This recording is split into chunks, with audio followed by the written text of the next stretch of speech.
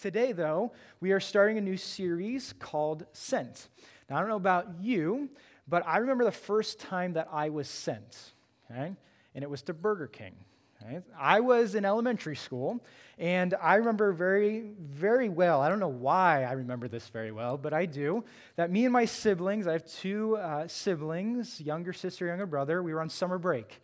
Okay, and my mom was there with us. She was a stay-at-home mom, God bless her, and she stayed at home. And one of these summer days, my brother was not feeling well, and neither was my mom. And so me and my sister were just chilling, and I remember my mom coming to me, and she's like, you know what? I am having a craving, and the only thing that I want to eat and the only thing that's going to sit well are Burger King fries. Now, I do not know why. I didn't ask her. I didn't question it. But what the first thing that scared the living daylights out of me was walking to Burger King. I'm in elementary school. And I remember very much in elementary school, when we would go to the community pool, I would ask my mom, are there going to be people there? And she'd say, yes. I was just scared of people. I was just frightened of people. I pray for my son every day that that's not his personality, right?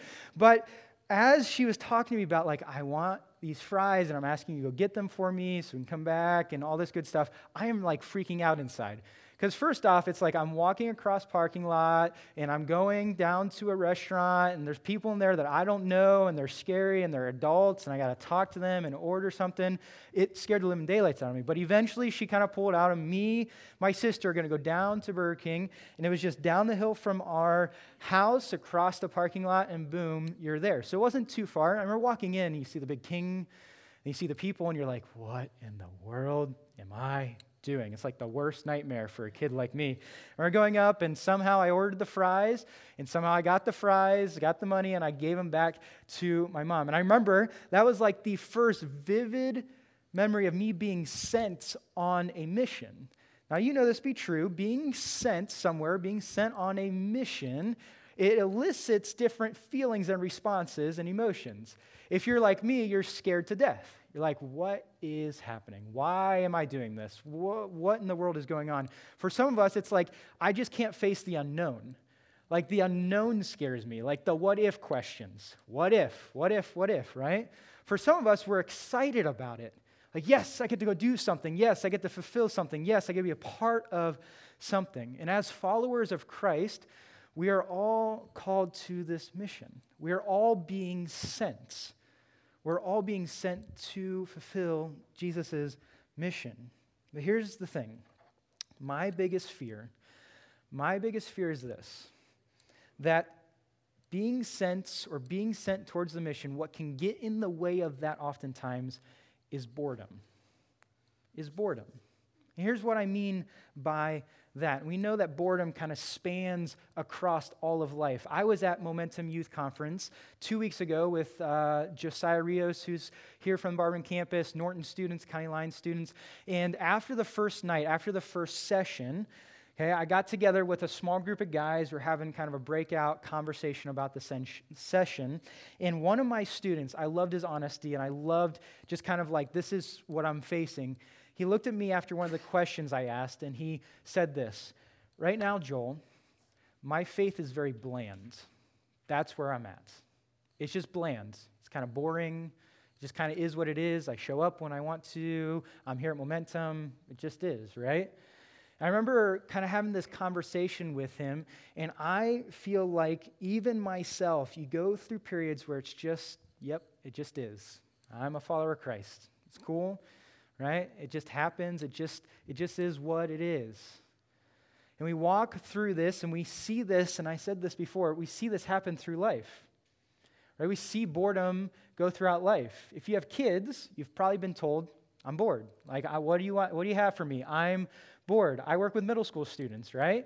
If you don't explain a game well, and they don't know the mission toward the game, they're bored. I've had multiple games that have failed because kids are sitting on the side. They're like, I don't care. What do you want me to do? This is weird. This is not right? This is boring. And as followers of Christ, we can create this misunderstanding of what it means to follow Jesus. And oftentimes that boredom, what happens in that is it becomes an irrelevance. This mission, this following Jesus is kind of irrelevant. What I mean by that is this boredom can create this understanding that following Jesus is just sitting in a service. It's just sitting in a group. It's just coming to an event, going on a trip, right? And I'm not knocking those things because we stand up here and we're like, be involved in the service, be involved in groups, whatever it may be. But those things should be something we invest into to follow the calling that Jesus has for our life. Following Jesus is not about sitting around. It's about being sent out. If you saw the quote up here, J.D. Greer is a pastor down in North Carolina. He says it like this: the measure of success for a church is not seating capacity, but sending capacity. I'll read that again. It's powerful. The measure of success for a church is not seating capacity, but sending capacity. What happens when we get bored is we just kind of become into the motions. And this following Jesus thing, it just is what we do. And we just go to church once a week and we're involved in this group, and that's what it means to follow Jesus. And God would say, no. I am a sender who wants my church to be sending. We see that throughout the scriptures. John 17:18 says, as you sent me into the world, I have sent them into the world. This is Jesus talking. John 20:21, again, Jesus said, peace be with you. As the Father has sent me, I am sending you.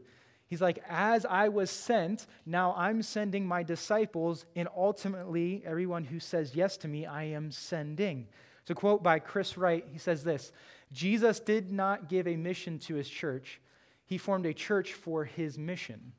Without mission, a church is not a church. It is just a group of disobedient Christians hanging out, right?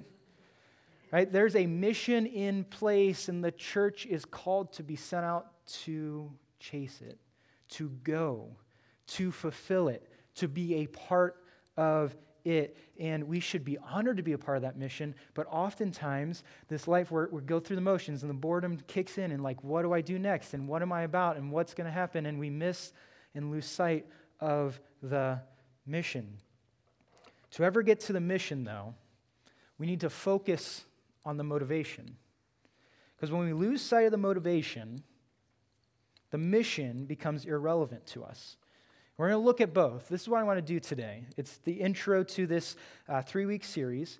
So next 2 weeks, we're going to just dive into it deeper. But this week, what I want to dig into is the motivation and the mission.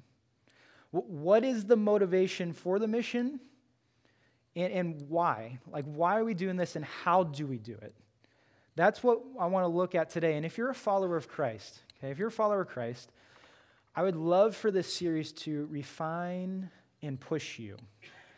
I would love for this series to be something that's kind of like, ugh. It's like you can feel the tension in it. It's something that's like, I can't just sit here and not do anything about it. It's, I want to be pushed to go further. If you're not a follower of Christ and you're sitting there and you're like, so what's in it for me? Why should I listen into this series? First off, we're glad you're here. Keep coming. The series will be beneficial in 2 ways. One is this: you'll get to kind of hear into what we believe and what we're about. Who is Jesus? What is he all about? We're going to dive into the Word of God to see that. And then second is this: I want you to kind of see how we talk about sharing our faith.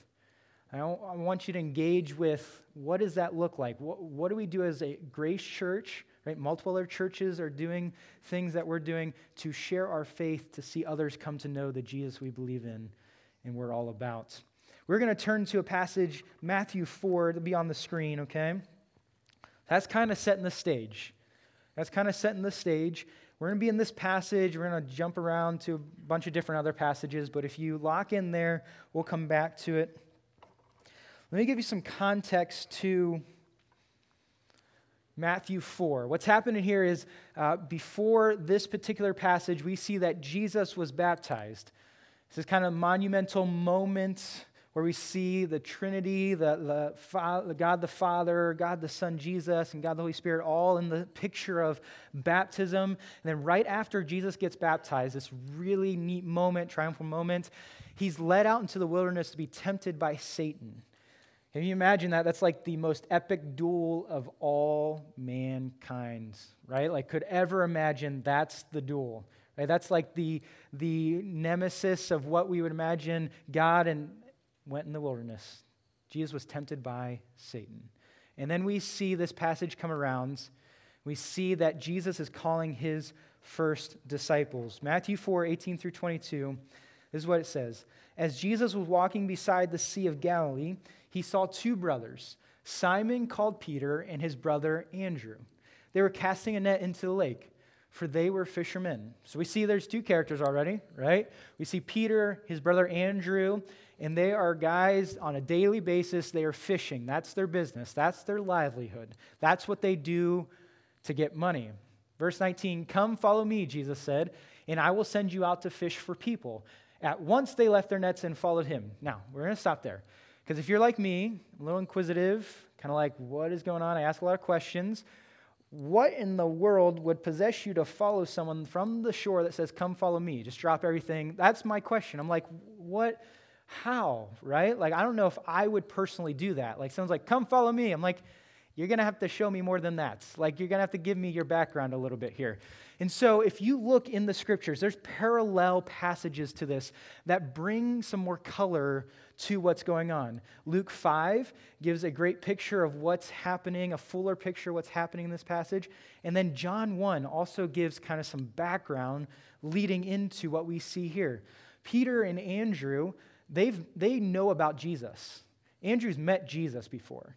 Like, they've had this interaction before. It's not like Jesus is a total stranger, "Come follow me," and they follow and drop everything, right? They have had interactions before, but it's powerful, as we'll see later, what takes place here. If you go on to verse 21, 22, going on from there, he saw two other brothers, James, son of Zebedee, and his brother John. They were in a boat with their father Zebedee, preparing their nets. Jesus called them, and immediately they left the boat and their father and followed him. This is where we're going to start. We see first in this passage that Jesus interacts with them by inviting them. There is an invitation to follow.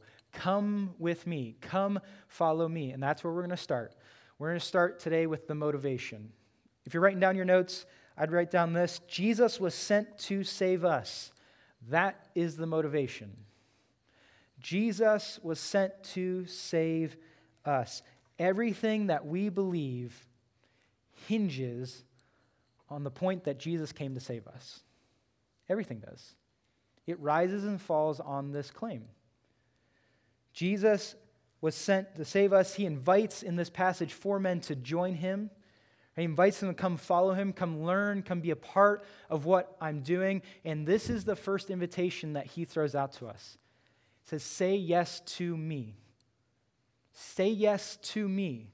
That's what I'm inviting you into, a relationship. John 3:16 and 17 say this: "For God so loved the world that he gave his one and only Son, that whoever believes in him shall not perish, but have eternal life. For God did not send his Son into the world to condemn the world, but to save the world through him." Luke 19:10 says this: "For the Son of Man came to seek and save the lost." We need to start here because this is the crux, this is the foundation of the whole series. We need to start here because this is the motivation behind the whole series. And I believe that the word "sent," in this context especially, has a deep meaning of love attached to it. That's just something that I believe as I read this. That God sent his only Son for us. The act of sending should elicit in us this amazing, profound, unbelievable understanding of how much God loves us. That God sent his one and only Son to this earth. Listen, like we said before, this earth is not pristine and awesome all the time. There's messiness, there's darkness, there's sin throughout. There's sinners like you and me throughout this earth. And God said, "I'm going to send my only Son to live on that earth, to grow up, to have a ministry there, to interact with all the messiness so that people will see who I am." God sent his one and only Son to live the perfect life that you and me could not live. There's a lot of weight on that. He's like, "I'm going to live this perfect life and I'm going to show you what the mission is." Because we could not do that. And ultimately, God sent his one and only Son to die on a cross for our sins. He died on a cross for our sins that we could not pay ourselves. We couldn't do enough good. We couldn't be moral enough. We couldn't come to church enough to pay for our sins. And that's God in his love sending his son for us. That should blow our minds. That should absolutely blow our minds. And I know God's mercy, compassion, and love is sent through sending his son. Like we feel it through sending his son. And I believe there's no other belief system that would have this claim and this power behind it.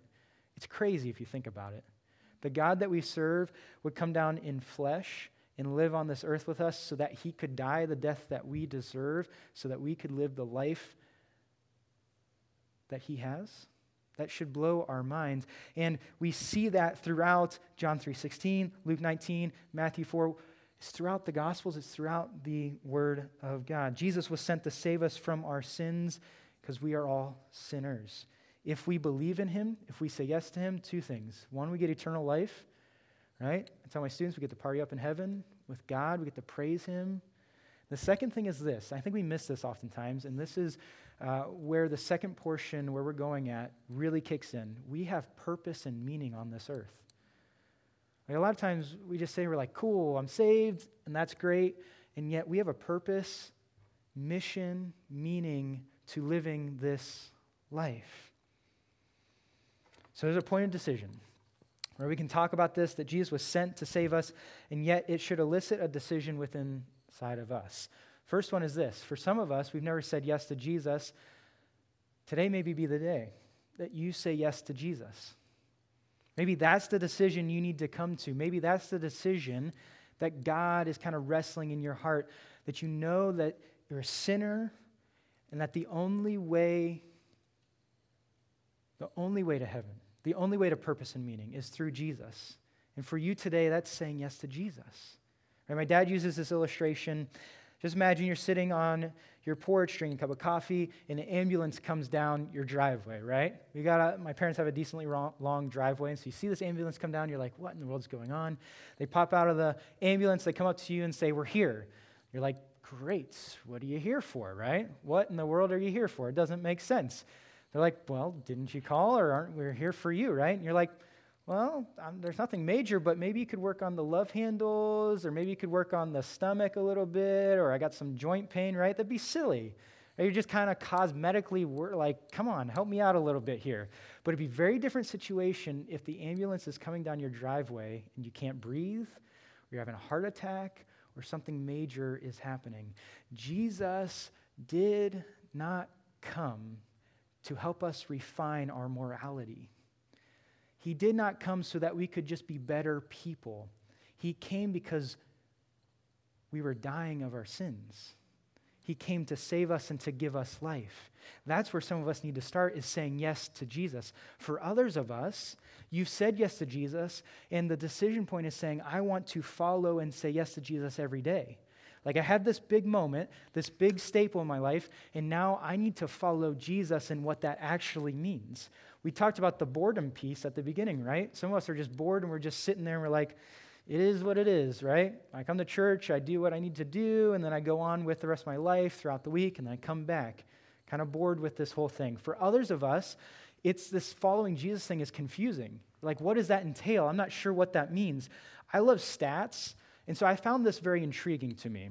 I think today followers of Christ are more confused than ever on what it means to follow Jesus. Statistically, there's a article, the Barna Group, they're called, did this research on Gen Z all the way up to what they would tag as the group as elders, okay? If you're an elder in here, I'm not making fun of you. That's just what they tag the group. And so they did this statistic on evangelism, on sharing your faith. And this is what it came out to be. Roughly 50% of millennials, that's my age group, okay? That's kind of the generation I'm in, believe it is wrong to share their faith. That is Christ-following millennials. Those are like students. Those are people my age that would say, I love Jesus, I follow Jesus. Like, the good news of Jesus is great. Church is a good thing. It's awesome. But I think it's wrong to share my faith with others from a different faith. Roughly 50% of elders, okay, you're 70, 80, 90 years old roughly, do not feel gifted in sharing their faith. They would say, no. I'm not gifted in that, and so maybe I won't partake in it. I don't know how to do it. I'm not sure what's going on. I'm not picking on a generation. I'm not picking on an age group. I'm just showing that statistically, I think our culture and people today are confused on what it means to follow Jesus. And so we have these responses. Well, it's wrong. Or I'm not gifted, so I'm not going to go there. Right? Following Jesus continually looks at the motivation, what Jesus did for us to live out the mission. 2 Corinthians 5:14 through 15 says this, "For Christ's love compels us because we are convinced that one died for all, and therefore all died. And he died for all, that those who live should no longer live for themselves, but for him who died for them and was raised again." We have this imploring, compelling. The motivation for the mission should compel us to share about who saved us. So how do we live that out? How do we live that out? What does it look like to follow Jesus by being sent? We're going to go back to Matthew 4:18 through 22. So if you're there, you're already ahead of the game. We see two sets of brothers have this interaction with Jesus. Powerful moment. Both fishing. Jesus is like, come follow me. Leave everything. They come and follow Jesus. This is what it says in verse 19 and 20. To go over that again. "Come follow me," Jesus said, "and I will send you out to fish for people." There's the mission. At once they left their nets and followed him. Here's the big point if you're writing down notes. Jesus saves us to send us. That is the mission. Jesus saves us to send us. That is the mission. He calls men to follow him, but he also calls men and women to be sent, to go, to fulfill the mission that he has laid out for us. It's interesting. There's a lot of different components to this understanding of being sent. He says, I'm going to send you out to be fishers of men, in some translations, to fish for people. If that's the mission, what is it all about? How do we make sense of it, right? Kind of seems like an illustrative point. You're like, what in the world does he want us to do? There's 3 points I want to flesh out in this, and then we're going to go into some application. Because I believe if we don't leave with application, right, all this will kind of be overwhelming and confusing. That's how I face conversations like this, okay? And so the first thing is this. What is Jesus saying in this passage? We are sent to evangelize. We are sent to evangelize.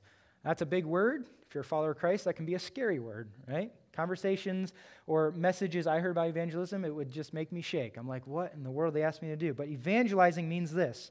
It means to proclaim the good news. The good news about what? Specifically, if you're a follower of Christ, it's about Jesus. But evangelize was a word that was used across the world, right, to just share good news. And we use it to share the good news of Jesus. What Jesus is saying, he's talking to fishermen, and he's saying, I want you to fish for people. I want you to cast your nets as far and wide as you can. Like, I want you to be out on the boat, and I just want you to keep throwing out. I want you to catch people with the gospel and bring them back in. I want to throw net out, bring them back in, right? It's this imagery of what these guys were actually doing, and that's what he calls us to do. He's like, in your life, you need to give it away, we call it here at Grace Church. You need to give the gospel away and invite people to be a part of what's going on. In 2 Corinthians 5:20, so it says, we are therefore Christ's ambassadors, as though God were making his appeal through us. We implore you on Christ's behalf, be reconciled to God. Mark 16:15 says this, and then he told them, go into all the world and preach the good news to everyone. Tony Lavigny is the campus pastor at Medina East, and this is how he says it. Jesus is personal, but not private. Listen, we have an identity now that we have said yes to Jesus. We are ambassadors. Like, we should be honored to be called ambassadors, to be a part of the family of Jesus, and he gives us a title and a mission. He says, we want to implore others on the love that you've experienced. Like, there's this motivating factor to run after other people. You're an ambassador for me now. So this should be a daily identity that you have on you, no matter where you're at, where you're interacting. Go into all the world. That's the first thing. We are sent to evangelize. The second thing is this. We are sent to people. We are sent to people. You're like, duh, Joel. Said it in the passage, right? It should be a no-brainer. Makes sense, right? We're fishing for people. That's what Jesus said. This is what I mean by it. We're sent to all people, for everyone. We were just away with my family this past week. Monday through Wednesday, we went up to Lake Erie for vacation, just a little getaway. My parents were there, my siblings, me and my wife, and my son were there, and so we had a great time. The weather was fantastic, and the first night we went out, we were right near the lake, and so there was like a boardwalk we could walk down, and we were walking down it, and I was towards kind of the back of the group. My dad was up front, and there was this guy sitting on one of the benches kind of near where the boardwalk was, and I heard him say something to my dad and to those who were up front, and I couldn't tell, but my dad walked over and started having a conversation with him. And this is what blew my mind, because I'm built this way, personality. I'm like, I'll just walk by, right? Say, nope, it's whatever, I'll just walk by. Or sometimes you're like, well, I got to kind of get in this conversation, I guess, because, they're conversing with me, but I'm on vacation, so I'd rather be with my family. And so all these things go through my mind, right? My dad walks over, and in only the way that my dad could do it, has this full-on conversation with this guy that's going through a hard time. He's going through some ups and downs of life, and currently it was down really, really, really bad. My dad looked at him in the face and had this conversation. And it was fascinating as I listened to my dad have this conversation. One of the things he asked is, do you know who Jesus is? Do you believe in God? He has never met this guy before. He just knew this guy was not having a good week, good month, whatever it may be. And he had this conversation. And what it made me realize, it's not like this guy got saved or healed or everything was better. What I realized is my dad was willing to engage with people, no matter who they are. It might sound like a no-brainer to us, but I think that we're bent to go to people that are easy to talk to, that we're close to, that look like us, that sound like us, that are us, whatever it may be. And Jesus is saying, no, this net that you're casting is everybody. Anybody and everybody. It's not like the fishermen were going after specific fish. They were just throwing it out. Anybody, any fish they could grab in, and that's how we cast our nets. In 1 John 2:2, it says this, He is the atoning sacrifice for our sins, and not only for ours, but also for the sins of the world. The whole world. He came to die for the whole world. So that means that the thousands, millions, billions of people that have not said yes to Jesus, that have not been introduced to Jesus, it includes them. So when he's talking about people, it's everybody. When he's talking about evangelism, that's sharing the good news. And then lastly, we are sent out of our comfort zone. We are sent out of our comfort zone. Okay, this one's a personal one to me, okay? I wrote this point down because I'm like, this is something that I face deeply every single day. We are people that love comforts. I think one is because we live in a beautiful country that has a lot of comforts. I think just as people, we like to be in comfortable situations, right? We don't like uncomfortable situations. But if you notice in the passage, what both sets of the brothers did is when Jesus said, come follow me, I will send you out to be fishers of men, they left everything that was comfortable to them to go to something that was very, very opposite of what their culture was all about. They left the fishing boat. They left their job. The two brothers left their father. They probably left the town they were in. They traveled around. They left everything that was comfortable to go and follow Jesus. When you truly follow Jesus, it will be very uncomfortable. It will be. It's really hard. And it's something I got to tell myself every morning. Like walking across the street to that neighbor or interacting with those people, it's going to be an uncomfortable situation. It's just what it is. We see that not only uncomfortability comes into this, but there's a fear that takes place. I'm a what if guy. I'm like, yes, Jesus, but what if? Or yes, what if that? Or what if they respond like this? Or what if they spit my face, right? That'd be crazy. What if? So I draw up all these fears inside of me, and we can draw up these fears, and we're like, I don't know. Fishing for people, maybe I shouldn't, maybe it's not the right time, maybe come with these excuses. It's fascinating because I think Jesus knew this was going to be a point of tension for us, right? He knows this really well. God knows this really well. Do not fear, the statement, do not fear, those three words, is mentioned over 300 times in the Bible. I think God knows us. Like he wrote that in there specifically, probably for us to hear that today, that there is a promise connected that I am present with you. There's also another promise in Matthew 10, 19 through 20. It's not on the screen, but it says this, that time you will be given what to say. This is Jesus talking. For it will not be you speaking, but the Spirit of your Father speaking through you. We have a confidence in who God is and the promises he lays out, that he's there with us. Do not fear. He says, I'm actually speaking through you. It's not your gifts and talents that you think are saving people and you think that you're doing this amazing thing. Like, don't fear. Like, I got you. It's like, I'm here with you and I'm speaking through you. There's a confidence we can have in God. Robert Coleman, the Master Plan of Evangelism, he wrote that book. He puts it this way. Christian disciples are sent men and women, sent out in the same work of world evangelism to which the Lord was sent, and for which he gave his life. Evangelism is not an optional accessory to our life. It is the heartbeat of all that we are called to be and do. Listen, I think this is a powerful way to kind of sum up what the passage is talking about, the points that we're talking about. It is not an optional accessory. Now listen, this is kind of a side note. This is for free, okay? That what I face often is I tell myself, well, Joel, you're not gifted in evangelism, right? So maybe it's not something that you have to partake in all the time. Now listen, you might be in that boat where maybe evangelism is not on the highest ranking of your spiritual gifts. It may not be your most, the thing you want to do most or the thing that you're most talented at, but each and every follower of Jesus is called to evangelism. It's not an option. It's not an option. We don't live this life just to be saved and to sit in our chairs and be like, I got eternal life. We're good. We're set. That's cool. No, he says, I'm sending you. That's what you're called to. That's why you're here. And so like Robert Coleman said, it's not just an accessory we can tag on if we're really gifted or we're really good or whatever it may be. I struggle with this. It's something that we have to push ourselves and say, we are made for this. This is what followers of Christ are sent to do. So how do we do that? The last few minutes here, how in the world do we make this applicable and livable? Because when I hear messages like this, I freak out. I'm like, what are they telling me to do? Just go to everybody? What am I supposed to do? Go to that guy, this girl? Where am I supposed to go from here? Here's the first thing. I'd write this down. Pray for your three.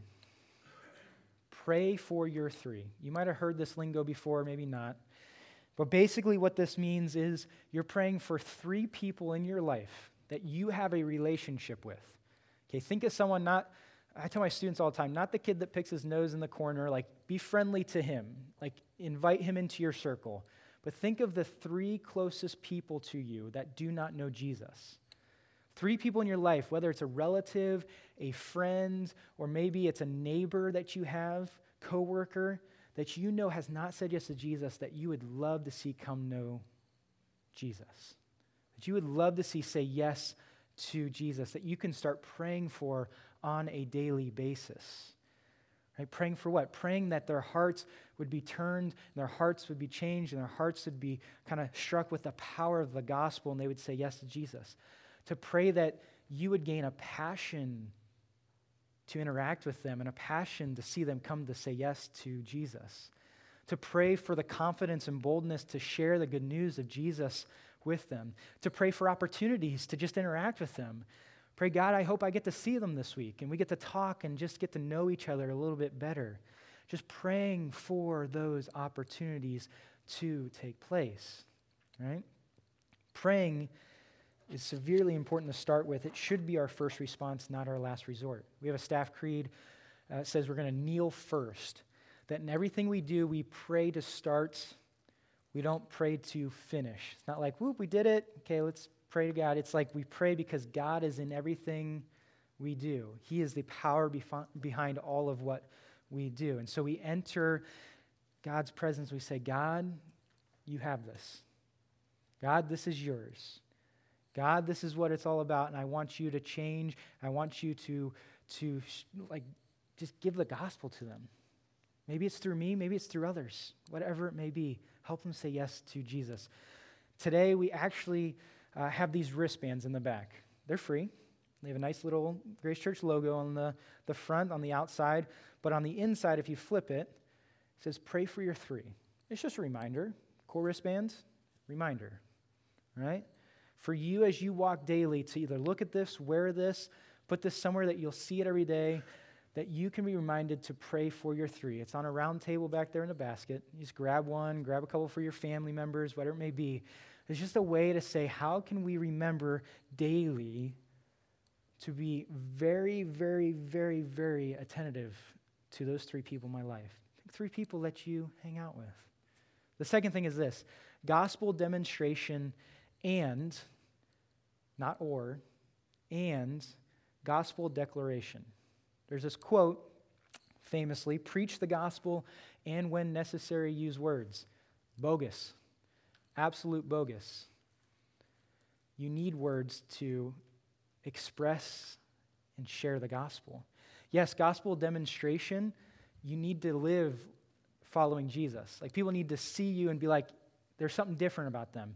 They're kind, they're loving, they're willing to serve, they have grace and mercy, they're forgiving, right? Whatever it may be, you're living in a demonstrative way to say, this is how Jesus has changed me, but you're also declaring the gospel to others. You're speaking it into others. You're sharing the good news verbally.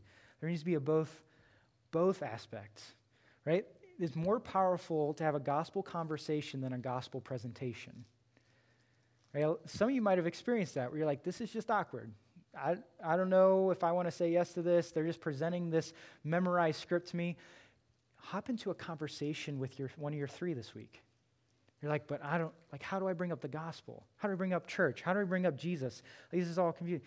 Just start by asking questions. That's what I do. I just ask a lot of questions to get to know the person. Ask them about life. Do they like this? Do they not like this? What do they do for a living? How long have they been married? Whatever it may be. Kids, just get into a conversation, things that you don't know about, maybe one of your three that you want to get to know. Ask a lot of questions, and then start asking about maybe where they're at spiritually. What do you think about Jesus? What do you think about church? Have you ever been a part of a church? They sound scary. When you ask the question, people are generally responsive to that. They're generally responsive to that. And you start to understand the context of who you are interacting with, so that when Jesus opens the opportunity where you can speak the gospel into their life, you take it. It's not just like, whoa, here it is, and it's just kind of awkward. You're like, it's like building the conversation. Personal transformation trumps gospel presentation. Make the person want to spend time with you. Don't make it like, ooh, here comes so-and-so. Oh boy, we're getting the church talk again. Make them want to come over for a barbecue. Make them want to go out to play golf with you. Make them want to come over and bring their kids and hang out with your kids. Make them want to go out to eat with you and your spouse, whatever it is. Like let them enjoy being with you so that you have opportunities to share the gospel. When you get that opportunity, share the good news of your story, what Jesus has done in your life. And then lastly is this: patience in the process. This is an important one. Patience in the process. This sharing your faith, evangelism, praying for your three, it's a process that we need to be patient throughout. One of my three is a neighbor of mine, about 81 years old, and he is hilarious. I love having conversations with him, right? Every time I ask him, how you doing? He's like, terrible.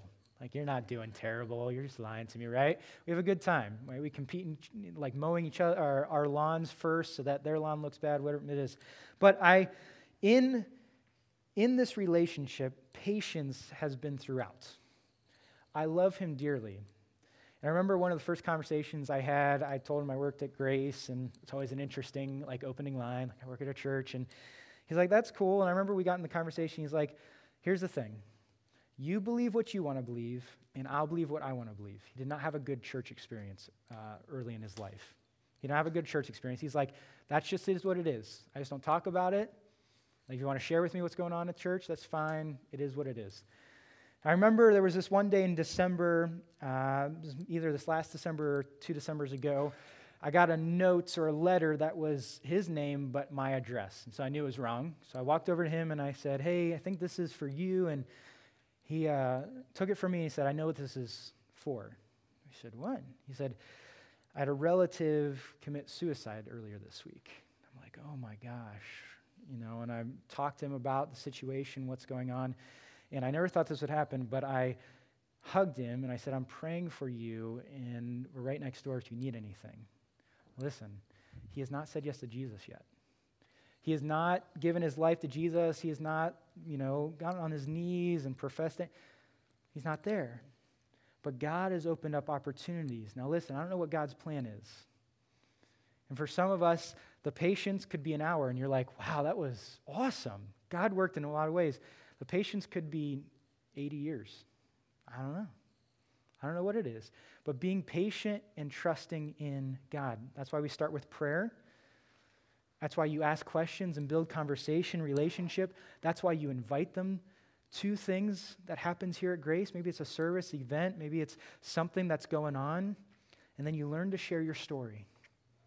You learn to share your story because the most powerful thing is not me going out, a pastor going out and getting thousands of people and It's the personal, individual conversations that you will have on a daily, weekly basis that we see gospel transformation happen.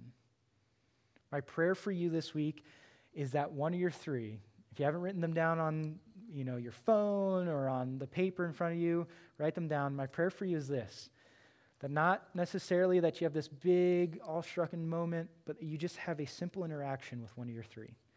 That God gives you the opportunity to have a 10-minute, 30-minute, hour conversation over coffee, maybe it's at work. You can start to seed in gospel demonstration and gospel declaration in that relationship to see what God can do through your story and through what he's done in your life. Don't forget the motivation that pursues the mission. Why don't we pray together?